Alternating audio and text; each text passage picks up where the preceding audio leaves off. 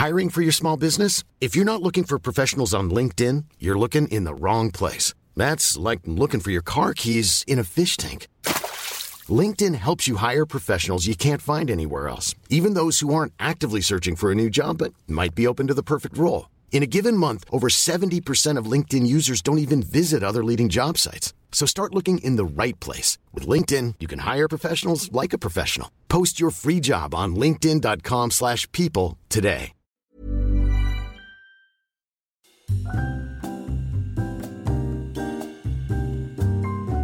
From the Financial Times in London, this is FT Investigations. I'm Tom Burgess, one of the paper's investigations correspondents.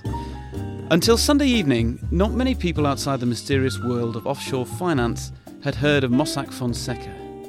Now everybody's talking about the Panamanian law firm after a leak of 11.5 million secret records exposed the offshore holdings of 12 current and former world leaders, among many others.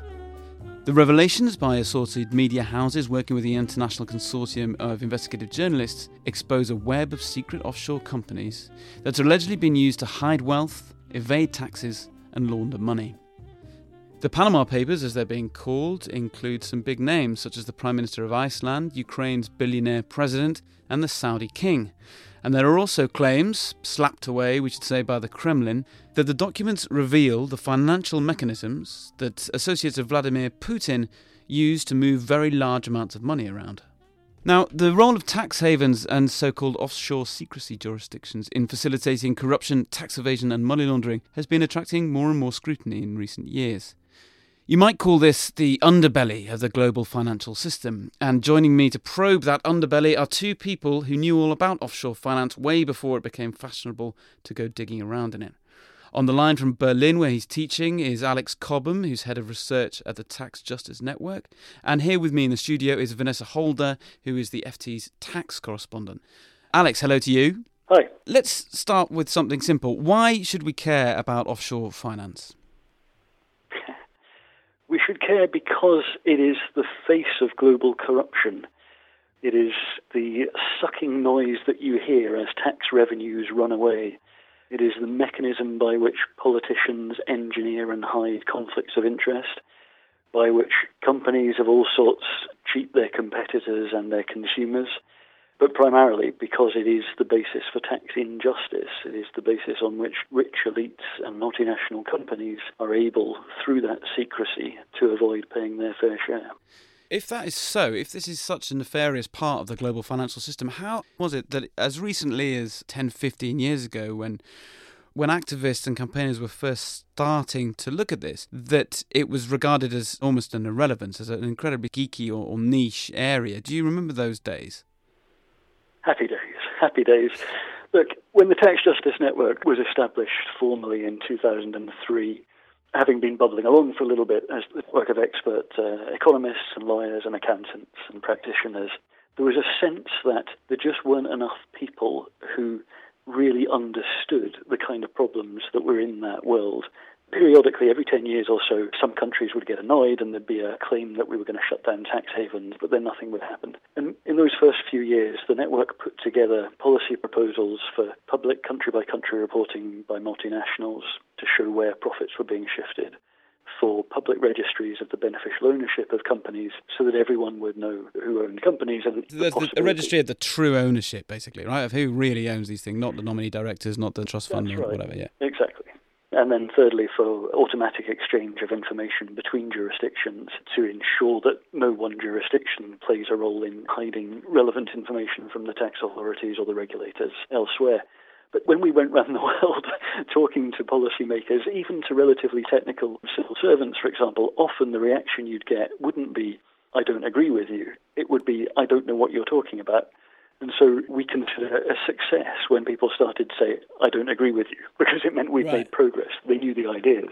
But then something has changed over the last few years. I mean, we think of cases like Jimmy Carr, the British comedian who was basically publicly vilified by David Cameron for engaging in some perfectly legal tax planning, as it gets called, and then did a mea culpa on Twitter, as one does, and changed his tax affairs. Something has happened to the zeitgeist, if you like, that makes us angry about this stuff, no? That's right. Before the crisis, There was a lot of great work done by development NGOs, particularly Christian Aid and Action Aid, who were telling this story. And, and if you work in developing countries, it was always clear how big an issue this was. But it was only after the crisis that in high-income countries like the UK, you had the same sense of anger, the same urgency about what was basically a major tax injustice. And that's what Jimmy Carr felt. He was a symptom of something that had changed, that people really didn't think that was acceptable anymore. As you say, obviously, for a long time in developing countries, that argument's been made. We had Thabo Mbeki recently leading a report in which I think the estimate was $50 billion a year drains out of Africa alone through accounting fiddles, a lot of them involving tax havens. And this has been gaining currency and generating more and more public anger for a while, Vanessa. But to read some of the coverage, you might think that financial secrecy has already been blown wide open. Well, Gordon Brown, I think, at the time of the G7 summit said banking secrecy is dead. And at that time, it was a fairly minor change to the transparency rules. It did mean that some of these secretive jurisdictions started exchanging information on request, but you still kind of needed a smoking gun. Exchanging information on, so you could have a tax authority in one country asking, say, Liechtenstein, look, Mrs. Holder, we believe, is squirreling money away. Could you please share information with us? Absolutely. Right. But you would need to have some reason to think that Miss Holder was squirreling money illicitly away. You couldn't just go on a fishing exercise. And that... Which obviously you're not, Vanessa. Well, anyway, it was a great advance, but it still left tax authorities feeling very frustrated. And where we are now is on the cusp of something far, far more significant, because from next year you're going to start to see the automatic exchange of tax information. And this really could be a breakthrough. This is between every country in the world? So nearly every country. And this is where Panama comes in. Okay, so Panama, where all the leaks have just come from. Panama, where all the leaks have just come from, because there are 4 countries which are refusing to sign up to this new international norm, as well as the US, which is an interesting outlier, but it's got some transparency rules of its own. So it's not seen in quite the same way as these 4 countries. And these 4 countries, Panama is the only significant financial centre amongst them. There's some tiny tax havens there, Vanuatu and Nauru, right, and Bahrain, which isn't a significant financial centre in the same way. So Panama has been one of the big holdouts, and what's so interesting about today's developments is that it may just put the extra pressure on Panama to make it fall in line. If Panama doesn't fall in line and sticks to the arguments that you sometimes hear about how there's a place in the world for financial secrecy, especially to help people in repressive countries keep their wealth safe, these are arguments we hear. If Panama doesn't fall into line, what happens to it? There is the scope, theoretically, for sanctions. There's always been this slight hesitance about Panama. It's a bit like Switzerland. People going back a long time, and they were talking about why we were not going to see the end of financial secrecy in our lifetimes. They said, well, the 2 big places are Switzerland, Panama. They mentioned a few others as well. But they said the thing about Switzerland, it's got these crucial tunnels going through the mountains in the heart of Europe. They're a very significant position there. And the same with Panama with the canal. And so people thought, well, these are countries which can't easily be bullied. Because Panama could turn off the Panama Canal, effectively. That always has been the view. So a little bit less susceptible to pressure than some other jurisdictions. However, if you're doing business with a bank or any entity really in a regime which isn't exchanging tax information freely, you're probably going to have to do a lot more due diligence. You're probably exposing yourself to regulatory risk. And so you may see that legitimate business ends up moving out of Panama if it persists in refusing to join this global crackdown on opacity. But Alex, from what Vanessa's saying, it sounds as though this could be quite significant politically, this leak, and the fact that it happens to come from Panama. Now, next month in May in London, David Cameron is hosting an anti-corruption summit. I'm told that he wants that summit to be part of forming his legacy. He thinks this is very important stuff. What's on the table in that summit? What are the big points of contention between those who campaign for transparency and those who argue in favour of maintaining offshore finance? What would be your top 2 or 3 big wins that you think you could get from it? There's really only one, and it's this. The UK is now delivering on the leading commitment that it made in 2013 at the G8. to create a public register of the beneficial ownership of companies so that no longer will it be possible to do business as a UK entity while hiding your true ownership. What is on the table now is for the overseas territories and the Crown dependencies to sign up. This is Jersey and Guernsey, isn't it? And various Caribbean islands, right? That's right, so including the British Virgin Islands, which of course from the Panama Papers is by far and away the biggest jurisdiction used for anonymous companies by this particular law firm and has a global role that is of that scale.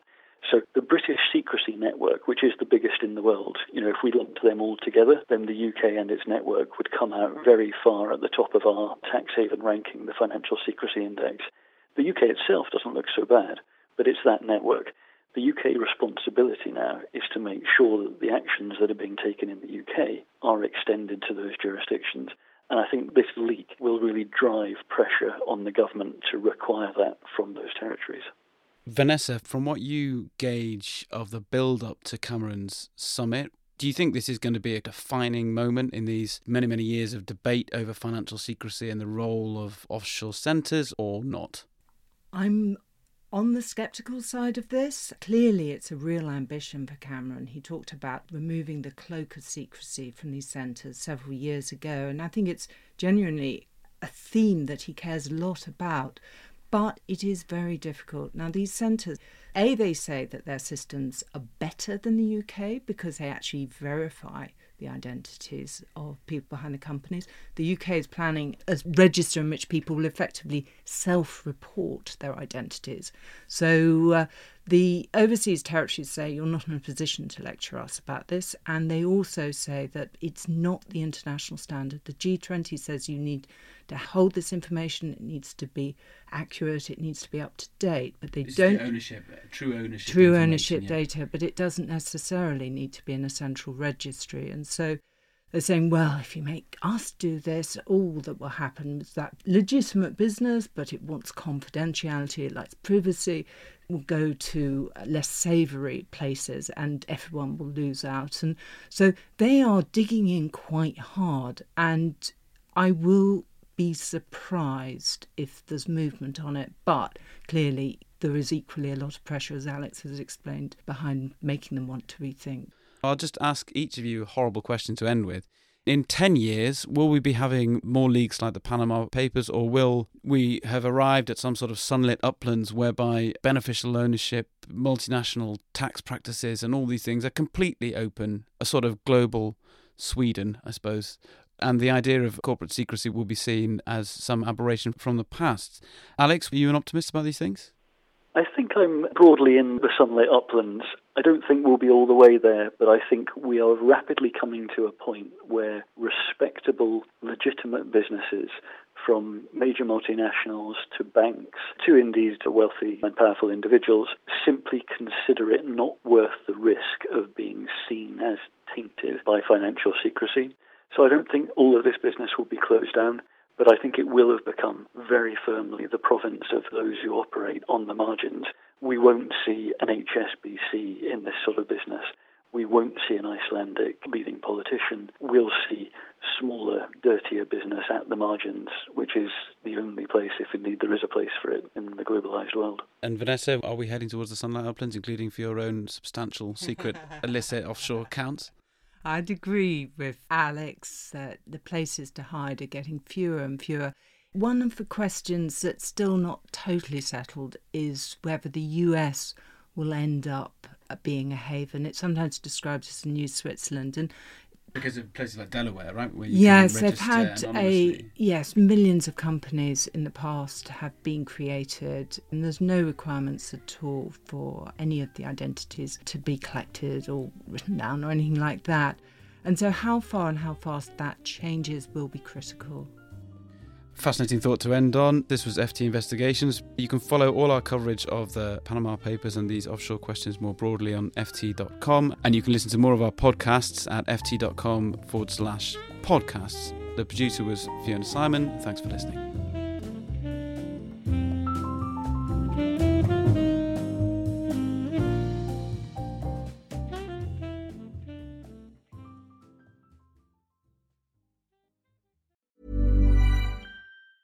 Planning for your next trip? Elevate your travel style with Quince. Quince has all the jet-setting essentials you'll want for your next getaway, like European linen, premium luggage options, buttery soft Italian leather bags, and so much more. And is all priced at 50 to 80% less than similar brands. Plus, Quince only works with factories that use safe and ethical manufacturing practices. Pack your bags with high-quality essentials you'll be wearing for vacations to come with Quince. Go to quince.com/pack for free shipping and 365-day returns. Here at Bellingcat, we get to the bottom of things. From a global crisis to an underreported event, we find the facts using publicly available tools and resources, uncovering what is hidden on and below the surface. We connect the dots using social media posts, satellite images, and public records, and empower others to do the same by sharing how we do it. The ability to do so is only made possible by our readers, supporters, and community members. Care to join us? Learn how at bellingcat.com.